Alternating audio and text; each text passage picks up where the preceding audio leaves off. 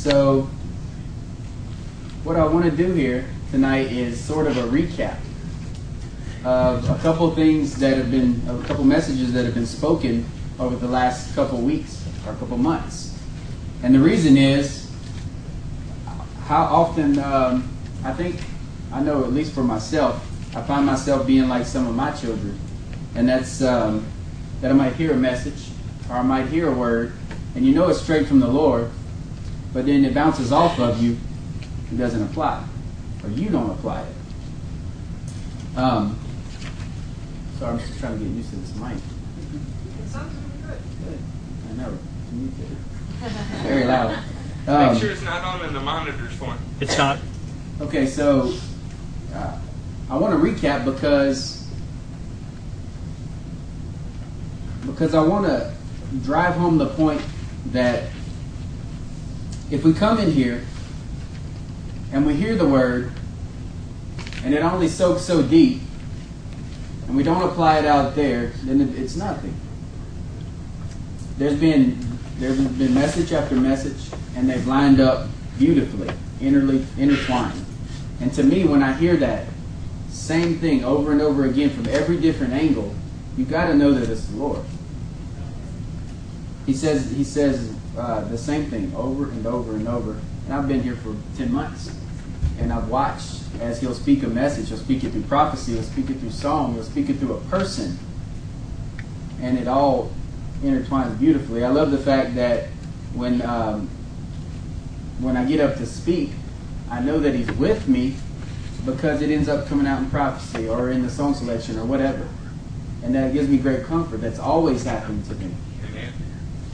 I used to go to the prisons, and it never failed.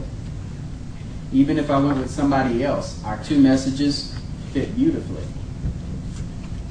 Or if it was just me speaking, whatever the song selection in the place was, it would come out. Somebody would prophesy, and it'd be dead on.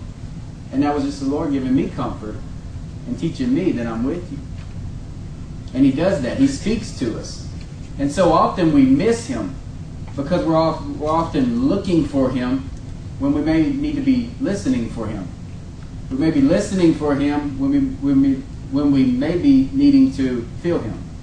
You know what I mean? So if y'all would turn to Mark 4:21 tonight. And this is Wednesday, May 18th, 2011.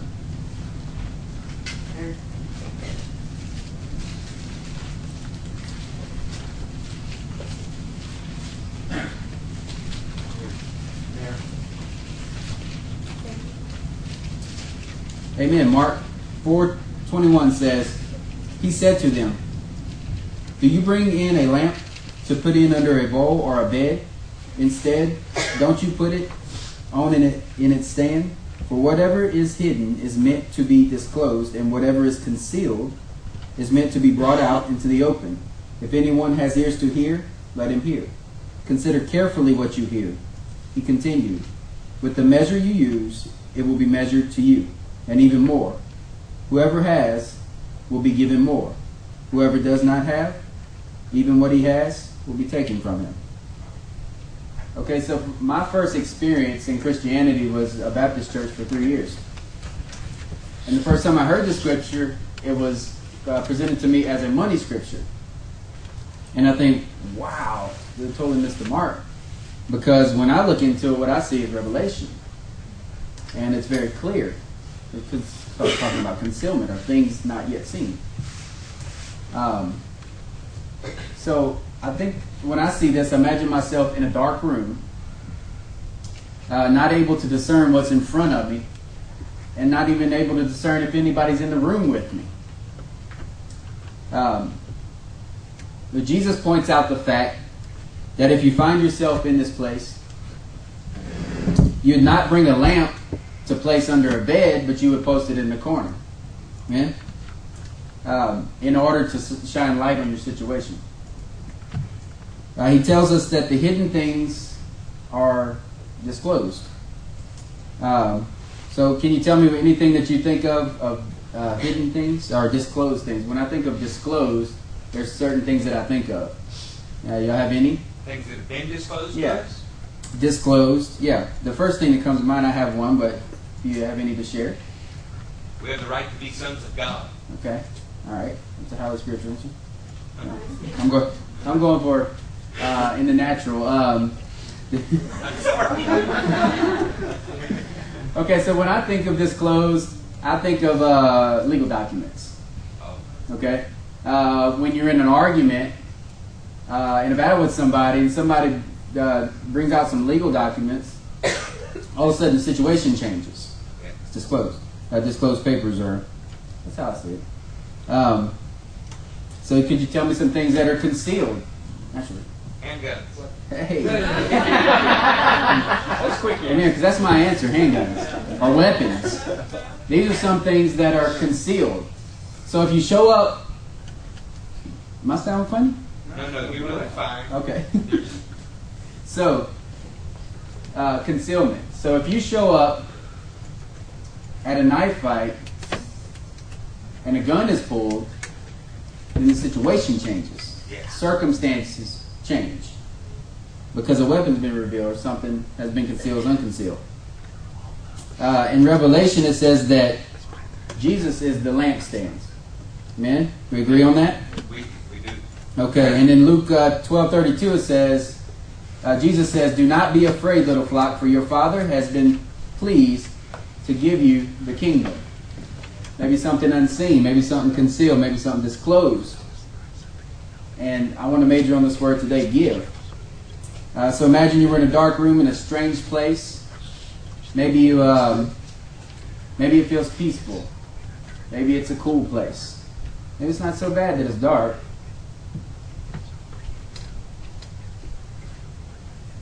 But when you get a handle on where you are,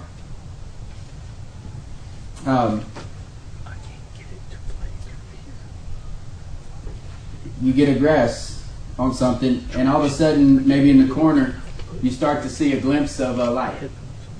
Something small.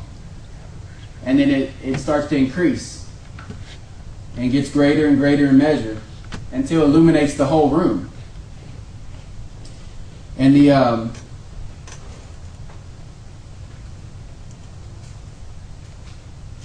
my train of thought, I get it. That's all right, brother. Stop and pray.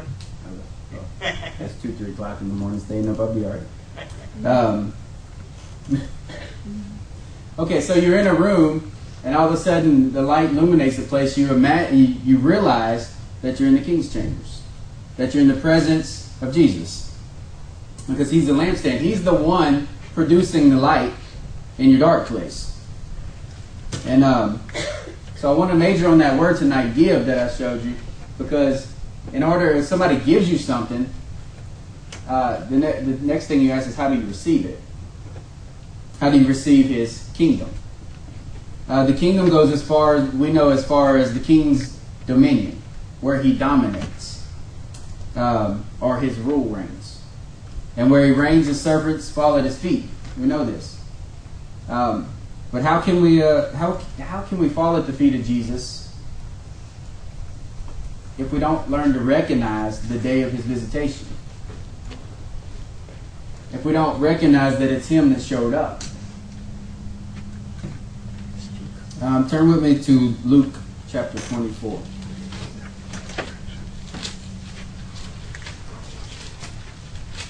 There. There.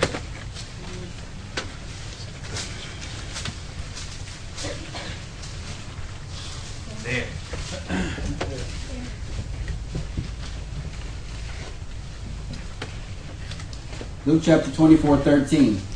This is an account of what's best known as the road to Emmaus.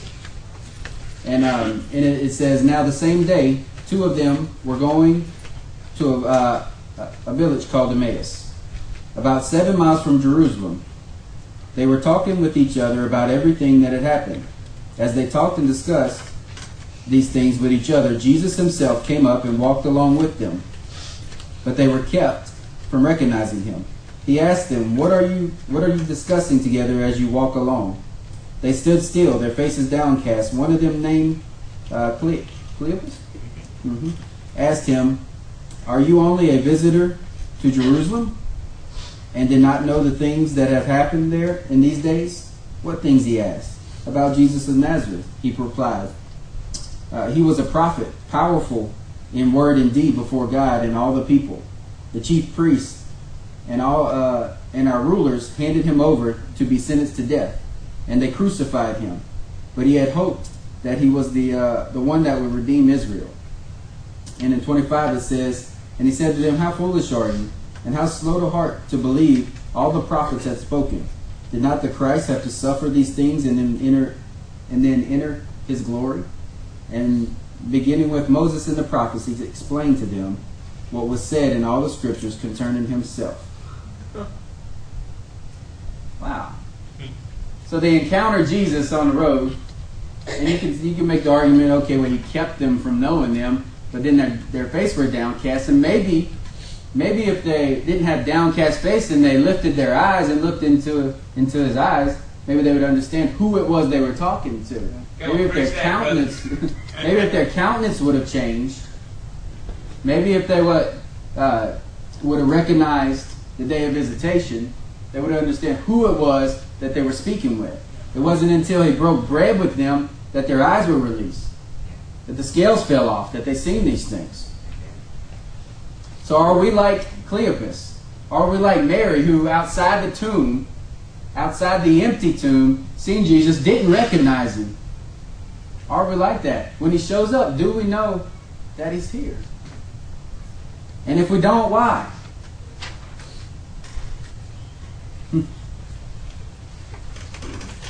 Maybe it's our downcast face. I think our Father's voice has echoed through our body week after week, month after month. He said some things, and I want to get to those tonight. Some of them are how to receive his kingdom, how to receive his equipment, the things that he's given you and how to use it, how to live the life between the trees. Amen? God spoke to us through Zeke. I remember the message? Yeah. Yeah. It's not about you. And he gave a profound look at your destiny. He showed us how Hadassah, or Esther, was used by God to divert annihilation from her people. The beauty of that was in the providence of God. When he said, if you remain silent at this time, help will come for Israel. Help will come for Israel. Deliverance will come for my people. Why? Because it wasn't about her. It was about God's plan and God's plan for his people. He would have his way. It was a privilege to be part of his plan. Amen.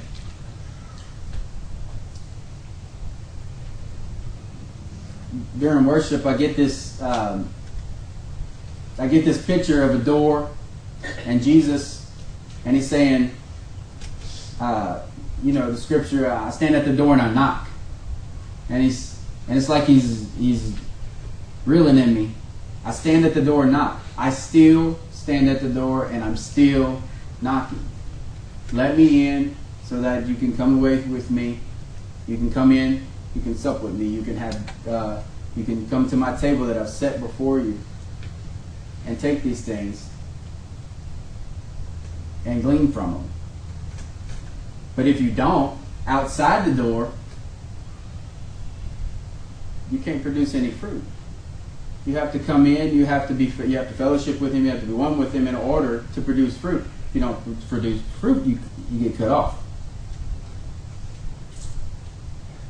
Zeke pointed out that we often miss the fact that our past trials are the very things that equip us for such a time as this moment. Amen. That was a good word. How many times have we treated our trials as if they were directed from the enemy, or from our sin, or from our failure, when in fact they may be from God? Amen. A gift. Yeah, a gift. Now, I'm not trying to give anybody a tool to justify sin. We know that. I think we're all mature here enough to know that. I know that can border on that. But if brothers are born in adversity, then that makes adversity a teacher. And affliction a teacher. And a gift from God. So do we recognize the teachers? Hadassah saw her situation as devastating, but Mordecai saw it as divine. Did she realize the day of God's visitation in her life? Jesus said, I came into the house of my friends and they knew me not. And in the end, Esther says, if I perish, I perish. In her moment in time, what'd she do? She fine-tuned herself. Amen. She fine-tuned her dial that we learned about. And she said, just as Jesus said, nevertheless, not my will, but your will. And in doing so, and I've seen that from Zeke's message, as she tuned in, dialed in, paused for a moment and said, am I going to do this? Ultimately said yes, stepped into her destiny with God. In step with God. A couple months ago, I taught a teaching on Hester Poinding. You remember that? Yeah. The hiding of the face, for any of y'all who wasn't here. The concept derived from many years of suffering from the Jews and from the account of Esther. They drew the fact that even though things seemed terrible and annihilation was at the doorstep, that in a sense God had hid his face. And even though it seemed like he was hidden, but he was actually present. In the Bible, God hid his face from Cain. He hid his face from Moses and Job. He hid his face from David. I pointed out the fact that the Jews didn't think of this concept as punishment, as we might see it, but they saw it as an attribute. They didn't take it as a rebuke. Like the Song of Solomon, when the lover stood behind the lattice work, he stood behind the lattice work as sort of to hide himself, but he appeared through it. And then he would say, he'd say to his lover, "Come away with me." It was a divine hide and seek game. It was a divine hide and seek me game. So the Jewish people took this, and the high priest, the Kohanim, would take their hands in their prayer, and they pray over the people. Remember, and they made the symbols of the letter Shin, the Hebrew letter Shin, or they use it in El Shaddai, like this. Yeah, on that. Right, and they would put it like this, and they would pray over the people. And it's the Spock symbol. That's where they got it from. Live long and prosper. It's because, prosperity. Right. That's what it means. All right. So he would pray over the people like this, and messed me up. Man. That is funny. I notice how well you do that. We're Oh, talking thanks. about hiding the face. Yeah. Yeah. Okay. Not So. punishment, it's an invitation. Yeah. That's right. It's a hide and seek me moment. All right. Well, they derived this from the Song of Solomon's, right? It looked like lattice work when they put it together. And they would pray over the people. And it would say, it would remind them every time that God was present even though it seemed like he was not. That he might be a hide and seek me moment where he was saying, come and follow me. It's funny because I think of that and I think, okay, if God's playing a hide and seek me moment, then what he's trying to tell us is, I'm going to go over here, right on the other side of your comfort, and I'm going to tell you, come and follow me. That's what he does, constantly. But we know that God will not abandon you. That's often where our feelings always go there, as if he's going to abandon us, when he cannot lie, and he said, I will not abandon you. So his divine absent only means that he is now present in a new place where he wants you to go. A place where he has prepared for you. We always say we want to stay in the shadow of the Most High. The shadow. Alright, so you cast a shadow. And in order to stay in the shadow, you got to stay maybe by his side. Amen? Yeah. So in the story of Esther or Hadassah, God was never not present in her situation. Even though she cried and she grieved, he was never not present in her situation. He did not abandon her. He was never absent. Turn with me to Isaiah 30.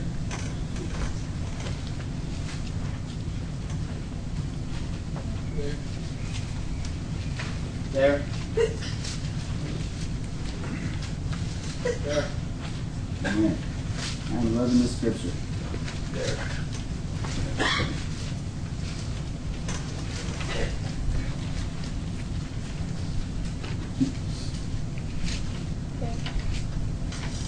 This is good. Isaiah 30:18. Yet the Lord longs to be gracious to you. Okay. Monday night, if anybody was there Monday night Bible study, we learned what grace was. So this brings a new enlightenment to this scripture for me, because I was already chewing on the scripture, and then Monday night we learned what grace was, and it popped out at me. Okay. The Lord longs to be gracious to you. He longs to give you several ways and opportunities out of your situation where you're at. If he's going to give you grace, he's going to give you opportunity. He's going to give you grace. He's going to give you things to apply to your life that will move you right out of that situation that you know is not for you. That's grace. Yet the Lord longs to be gracious to you. He longs to give you avenues. He arises to show you compassion, for the Lord is a God of justice. Blessed are all who wait for him. O people of Zion who live in Jerusalem, you will weep no more. How gracious, oh, there it is again. He will be when you cry for help. That's repentance. As soon as he hears you, he will answer you. Oh, I'm getting gleams of Charlie's message now. Okay, Mr. Charlie. Brother Charlie. All right, then. As soon as he hears, he will answer you. Why? Because he hears you. Although the Lord gives you the bread of adversity and the water of affliction, your teachers will be hidden no more. With your own eyes you will see them. Whether you turn to the right or to the left, your ears will hear. And a voice behind you saying, this is the way, walk in it. Wow. So it says, as soon as you hear, he will answer you. Brother Charlie taught the other night, and it just spinning in my head from this when I read the scripture. I'm like, man, that's right on. Good word. Pray because he's listening. Pay attention because he heard you. And wait because here he comes. I love that. Pray because he's listening. Pay attention because he heard you. And wait because here he comes. We got to realize that Jesus tore the veil. Did he not? Yeah. If you let him, he can lift that curtain and show you all the things that are going on around us. Just like Brother Charlie explained to us. There's so much happening that we're not realizing. So many things that we're not discerning that are going on. Good and bad.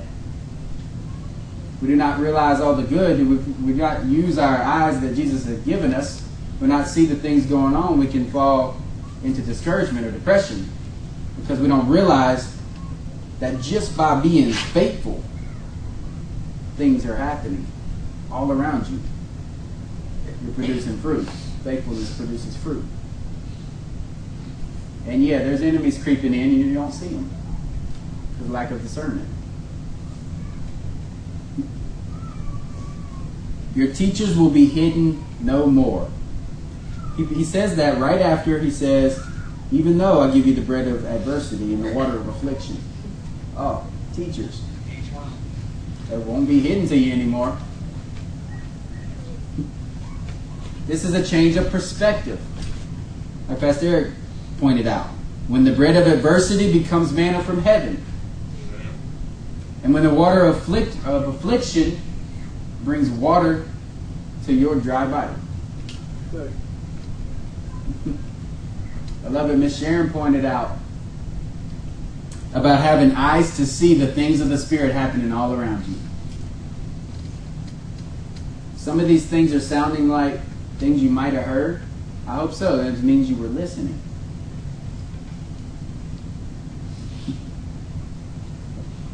She talked about the Spirit leaving a wake in our train when we pray. You know, it's talking about going right down the road praying and bam, you know, leaving a wake and it touching people in the houses. I thought that was beautiful. I love encountering people who are so sensitive to the Spirit, sensitive to the things going on around them.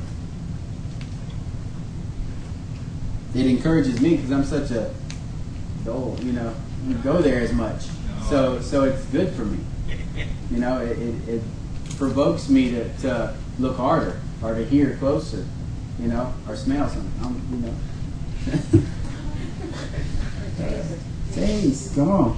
All right. She talked about, you know, like a wave rippling out from all around you. These are things of the kingdom. These are things seen with spiritual eyes. These are things available to those born of the Spirit. Amen? It's not available to the rest. These are gifts. These are privileges. These are things available. We don't even take advantage of them. Jesus loves you none the same, but you've still got things you're not taking advantage of. There's a heritage from the cross that you're just not taking advantage of. Okay, so about 300 years before Jesus, there was teaching things like this. There was a man who was known to the world as one of the most influential teachers of all men. He was a Greek philosopher named Aristotle. He was a poet, scientist, politician, teacher. He laid out a few things for us. Something Miss Sharon touched on called the five senses. Now today they try to take 5 senses and make about 400 senses. But that's our scientific minds going crazy.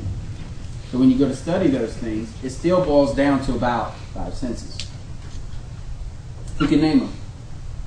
Sight, smell, hearing, touch, Taste. Awesome. Senses. Senses are a psychological method of perception. Okay, we talk about perception.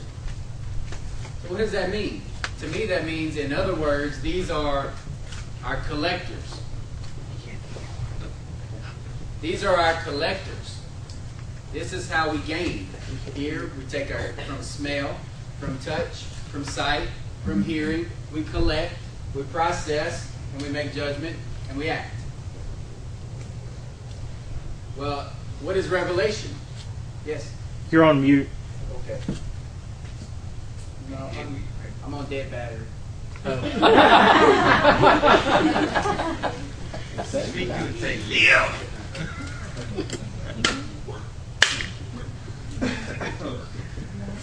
Okay, so I see revelation as sort of a sixth sense. Everyone's always talking about a sixth sense. Revelation puts 2 and 2 together and shows you His truth in you. This makes a sixth sense. Sight. It's one of the ones we spoke of. Sight or vision is an ability of the brain and eye to detect electromagnetic waves within a visible range. Okay, so when we put it in a scientific term, all of a sudden it's not so far out, right? When we're talking spiritual terms, it sounds a little funny, but you put a scientific term, it doesn't sound, it brings it home for you. It's a difference. Jesus is trying to teach you to use what you have. Amen. John 9:25, he therefore answered, whether he be a sinner or not, one thing I know, that where I was blind, now I see. That's a spiritual statement. Hearing or audition, is the sense of sound perception. Romans 10:17 says, so faith comes by hearing, and hearing by the word of God. Taste. Taste is one of the two main chemical senses. Psalm 119 says, Psalm 119, 103, how sweet are your words to my taste, yes, sweeter than honey to my mouth. Amen. I mean, God's using it to drive on a point. He's taking each sense and he's driving his word in. He's going to use every avenue possible to get his word into you. Yet we always focus on one. See, I got to see him. Jesus, boy, if he just showed up right now and I could see him, well, then I do. Smell. It's the other chemical sense. Song of Solomon 1:3. Pleasing is the fragrance of your perfume. Your name is like perfume poured out. No wonder the maidens love. Can you repeat that scripture? Songs of Solomon 1:3. Pleasing is the fragrance of your perfume. Your name is like perfume poured out. No wonder the maidens love you. Touch. Touch has to do with balance. Touch has to do with temperature. Touch has to do with pain, and touch has to do with pleasure. And how often do we say, Lord, touch me? Come on, Lord, touch me. Right? Touch me. Yeah. Okay, but if touch has to do with balance, maybe shalom, order in your life, touch me, Lord, okay. Temperature, bring your fire, right? We say these things. Oh, but how many times do we say, Lord, bring your pain? Come on, Lord, bring some pain. Oh, but I'll take your pleasure. Of course. Bring adversity. Bring affliction. Teach me, Lord. Teach me. But I'm screaming that at the altar. Touch me, Lord. Careful what you say. Matthew 14:36, and they besought him that they might only touch the border of his garment, and as many as touched him were made whole. Touch him and you will be made whole. He touches you, it's in order to redeem you. It's in order to bring life. Whether it's shalom to your life, whether he wants to bring fire to your life, whether he wants to bring pain or pleasure to your life, if he touches you, it's in order to bring life to you. Amen. Yeah. How many times do we hear someone say, well, I didn't hear God speak. I haven't seen God. You're the one that hears from him. I haven't seen him. Really? So in that avenue, I would say, pray, because he's listening. Pay attention, because he heard you. And wait, because here he comes. He is on his way.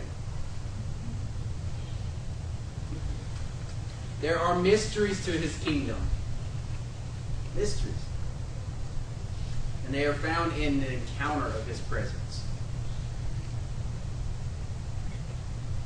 He is all merciful, but at the same time, he's all devastating. When you encounter him, there's a reason when you encounter him, the earth can shake. He's a hurricane of love, I heard in the song. He's an eradicator. If you haven't seen God, you can. Maybe you're not using what he's given to you.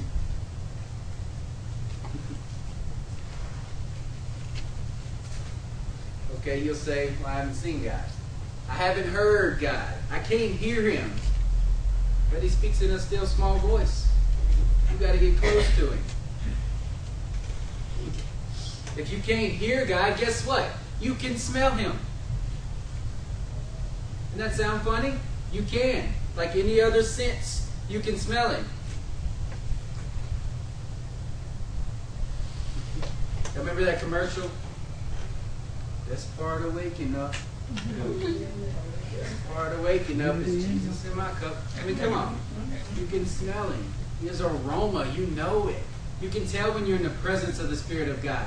When we get in here and we pray and people are at the altar and God's moving in this place, you can close your eyes and you can feel him. That's sensing God. You didn't use your eyes. You can be deaf. You can be blind. All these things. And you can sense God. He knows how to reach you. He can touch people in comas. I mean, come on.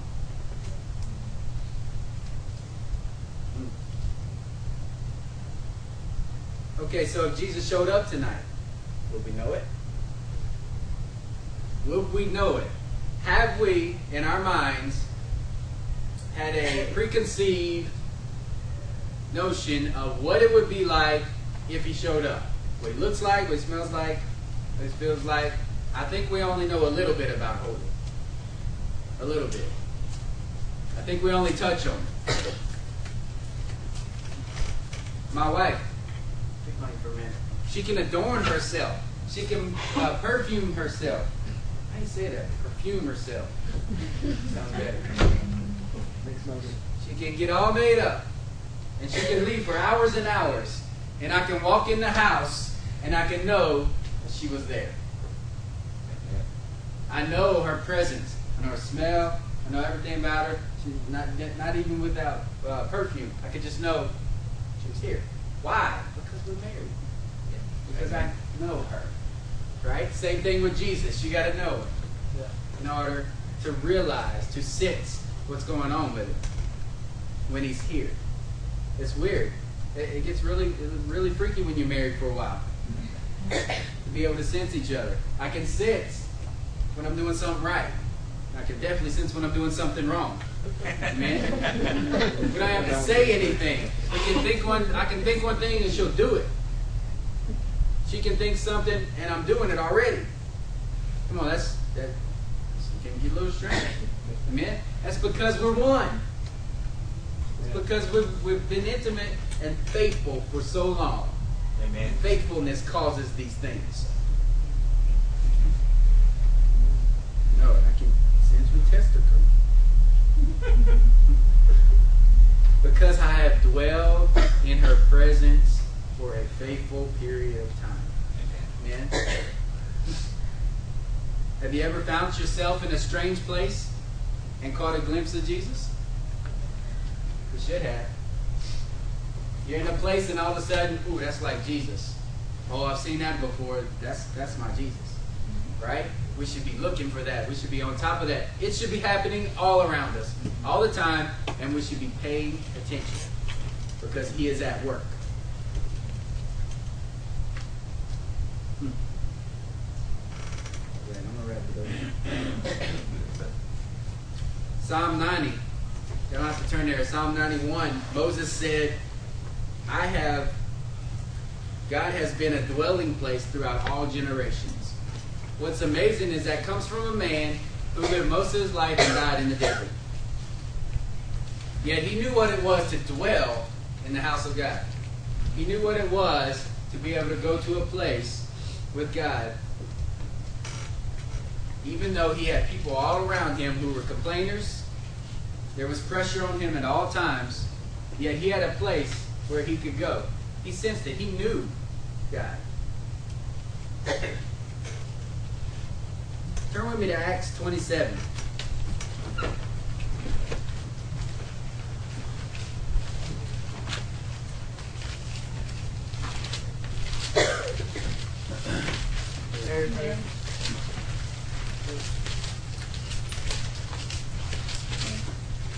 there.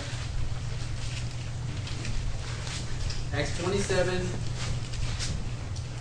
around 13. Okay, so we entered the story. We entered this story, and this is a storm. Story of a storm and a shipwreck. This is Acts. Luke's writing it. Luke seems to be in prison with Paul. And so we entered the story. So we got Luke and Paul and some prisoners on this Roman ship. They've set a sail. They think all is good. They're headed to Rome. And all of a sudden, God sends something to change their whole outlook. Their whole plan gets changed. God sends a mighty storm, beats the boat from one end to the other. They try everything, and it ends up shipwrecked. Acts 27:13 says, when a gentle south wind began to blow, they thought they had obtained what they had wanted. So they weighed anchors and sails along the shore of Crete. Before very long, a wind of hurricane force called the Northeaster swept down from an island. And for time's sake, I'm not going to read all the story. But in a nutshell, we got a hurricane. We got prisoners on a boat. We got Paul, and this is Luke's perspective of Paul.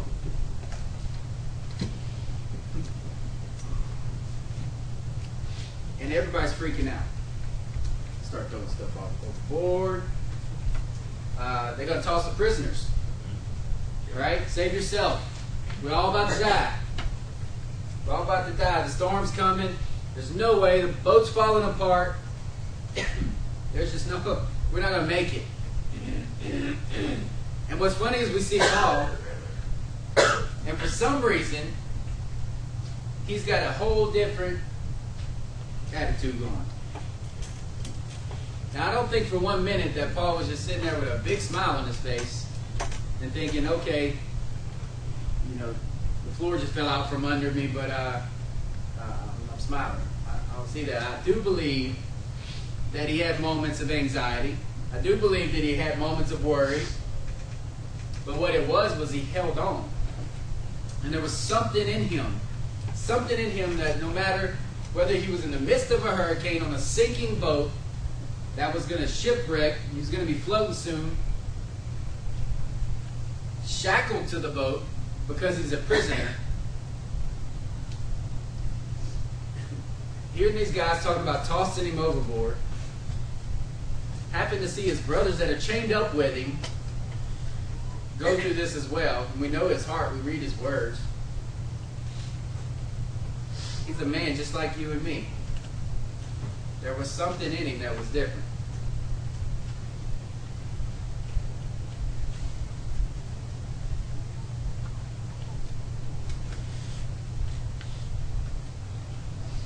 Do you think he had to deal with maybe depression sometime or anxiety or something? I mean, the way he writes, you got to think so. We see him on the boat, and this is going south. But there was something in the scripture in here, and I'm not going to read it for time's sake. But he says he broke bread, he gave thanks, and he ate. Something that the others didn't do for day after day after day. They lost their appetite because they were so worried they were going to die. Yet Paul found it in himself to break bread, thank God, and say, okay, Lord, you have a destiny for my life. You have a plan for my life. And I'm not going to die today. Even though it looks like I'm going to die today, he denied it and said, I'm not going to die today. What was it? He dialed in. He tuned in. What we've been learning. It's like he switched frequencies. Amen? I can see him as he's sinking in the ship in the middle of the hurricane, shackled, and he's telling them, we may be pressed on every side, but we're not crushed. Perplexed, but we refuse to be despaired. Can you see him telling his brothers that? Everything's going on around us. But I'm going to take leadership here and I'm going to tell you, we will not be crushed. Are persecuted but not abandoned. Struck down but not destroyed. I mean, you got to think, he's going through these things and he's got to be taking these notes. Either he's wrote them already or he's gleaming from this experience and going to write it. Paul knew. He sensed God. In the midst of chaos, he sensed God. All these things were going on. Everybody around him is saying, this is what's going to happen. It's over with. And Paul says, no, I can sense God's in this.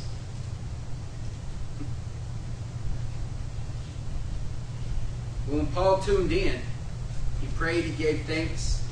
He refused to accept the inevitable. He switched gears.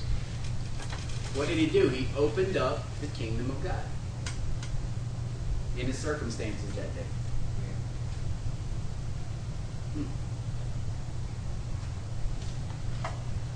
Y'all remember John's message? There's one line that I remember from it. And it says, if you walk around defeated, so will they. Paul knew it. So he cleaned himself up, he broke bread, he gave thanks, and he said, let's do it. Because I will not walk around defeated. Amen. If I walk around defeated, it's going to discourage my brothers around me. We will gain nothing from it. There is none. We will gain none of the kingdom from this. Abraham Herschel said, men search the Bible their whole lives looking for God's mighty acts towards man. And what they find is God waiting on man to act in a mighty way on his behalf. Amen. How do we act on what we cannot see? Maybe some things are meant for, not to be seen, but to be felt. Amen. Maybe some things are meant to be heard or smelled. These are our senses. These are things. Our collectors. Funny thing about learning to sense God in his kingdom or the kingdom around you is that you become aware of the good things and the bad things you are producing in his dwelling place. All of a sudden, that thing which you strive so hard to produce in your life could not achieve anything. You've done this. You've tried so hard. You strive to achieve something in your life, and you hit the ceiling. You cannot do it. It becomes very clear that it's not the enemy oppressing you, but it's God protecting you. He's put a restrainer on you in order to bless you. The day of God's visitation in our life may be devastating. It may bring devastation to us. But that's what he does. He can do that in order to clean house, in order to get things right. Maybe that's what we need. Maybe when devastation comes or God comes knocking at the door, maybe if we would pray because he's listening, right? Maybe if we would pay attention. That's the whole point. Pay attention. Pay attention, pay attention. God is moving in your life. Pay attention because he heard you. And wait because he's coming. In Acts 28, we find that because of the vent of the storm that Paul was in, his crew landed on an island where the people were unusually kind. And after Paul had prayed for the chief's father's sickness, a whole healing revival broke out. So even though Paul got on the ship and they almost died, God still fulfilled a destiny of sorts in him. God had a plan. He says, okay, I'm going to shipwreck this. This ship will never go to this island. But I got a people here that I want to bring into my kingdom. So what I'm going to do is I'm going to send a storm over here. I'm going to wreck this boat. I'm going to send an apostle of God over on this little island. And all of a sudden, now I got believers here. I mean, come on, that's divine intervention. Amen? Amen. Okay, so I'm at my mark. I did 50 minutes. That's pretty good. Better than an hour and a half, right? Okay, so I'm going to wrap it up, but the point is God is speaking to us. Through one message or another, He's telling us, the kingdom is yours. I give you the kingdom. Receive it. Receive it through your senses. Receive it through messages. Receive it through the body. Receive it, receive it, receive it. It's for you. He is for you. In order to equip you so you can go out and advance His kingdom. Amen?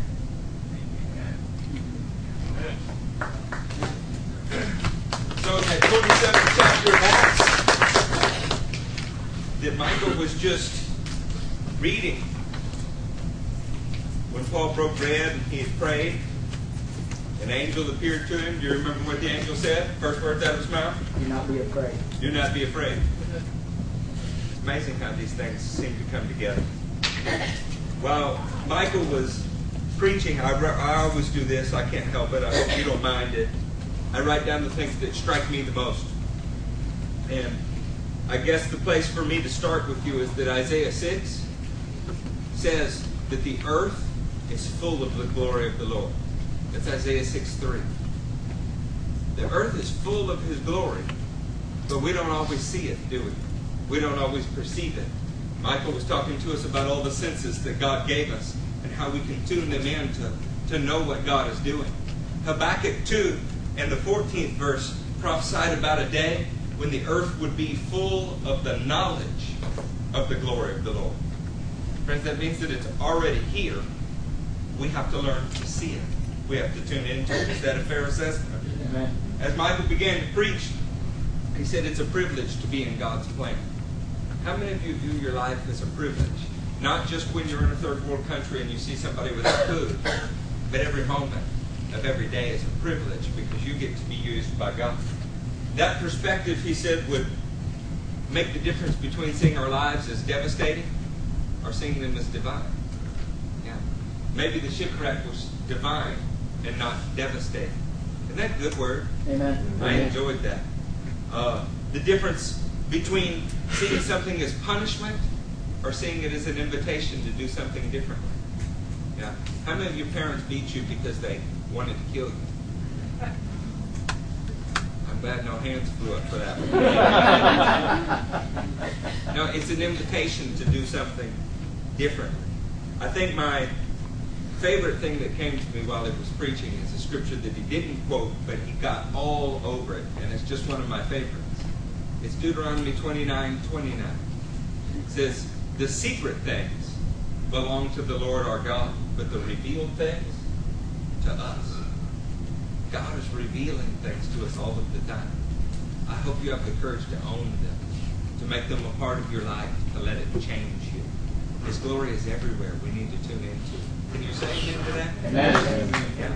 Can you give a brother a hand whose mic went out?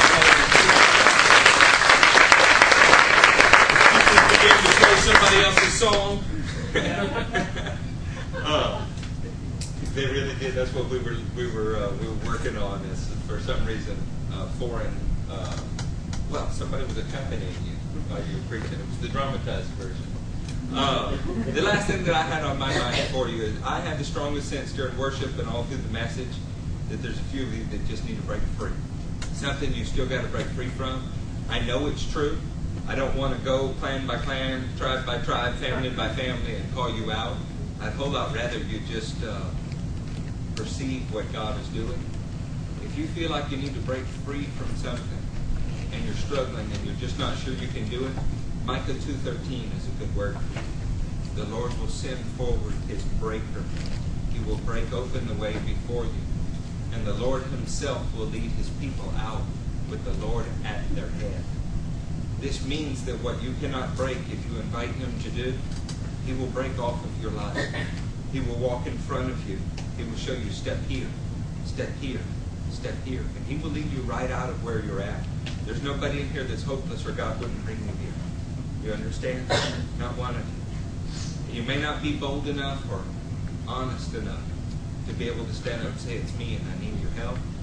And I'm telling you, if you will ask the Lord, He will break open the way for you. That's a good word, Michael. I appreciate it. I'm going to pray because He's listening. I'm going to pay attention because He's heard me.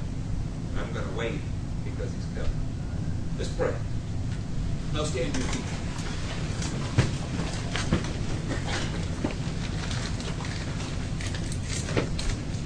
Holy Father, we could just close our service and walk away. Lord, many are already thinking about what they have left to do tonight and what time they have to get up tomorrow and what they have to do then. But I'm still concerned about your people and your kingdom. Lord, I'm asking that hope would arise as that single point of light in the dark room that Michael spoke about. Lord, that it would fill the room.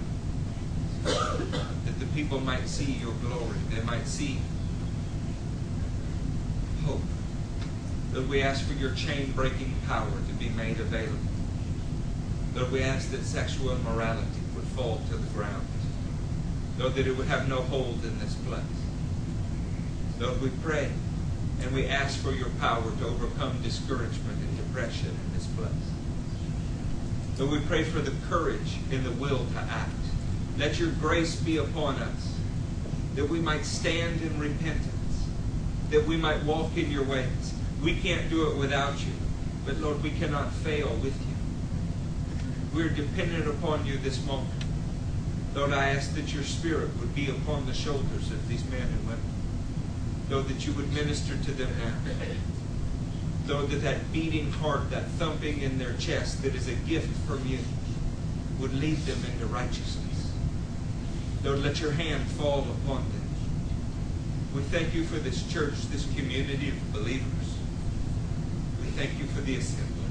We thank you for our next services and the people that you have given us. Most of all, Lord God, we thank you for the chance for a change in our lives. Lord, give us the courage to embrace it now. In the name of Jesus we pray. Amen. Amen. Saints, if you know that that is you, find a pastor in this church. Find somebody that you see as an elder in this church. Pull them aside and pray with them. It's very difficult to get healed of things that you keep secret. Very, very hard. It's very easy to get free from things that you bring out into the open. Nobody here will embarrass you. Nobody will hurt you. Nobody will use something that you share to beat you over the head with. Our goal is to see you shine in the kingdom. And shining's not having a better job or nice friends or something new to do on Sunday morning. Shining is knowing that you're in the center of God's will. Amen? Amen. Amen. Y'all go and be blessed.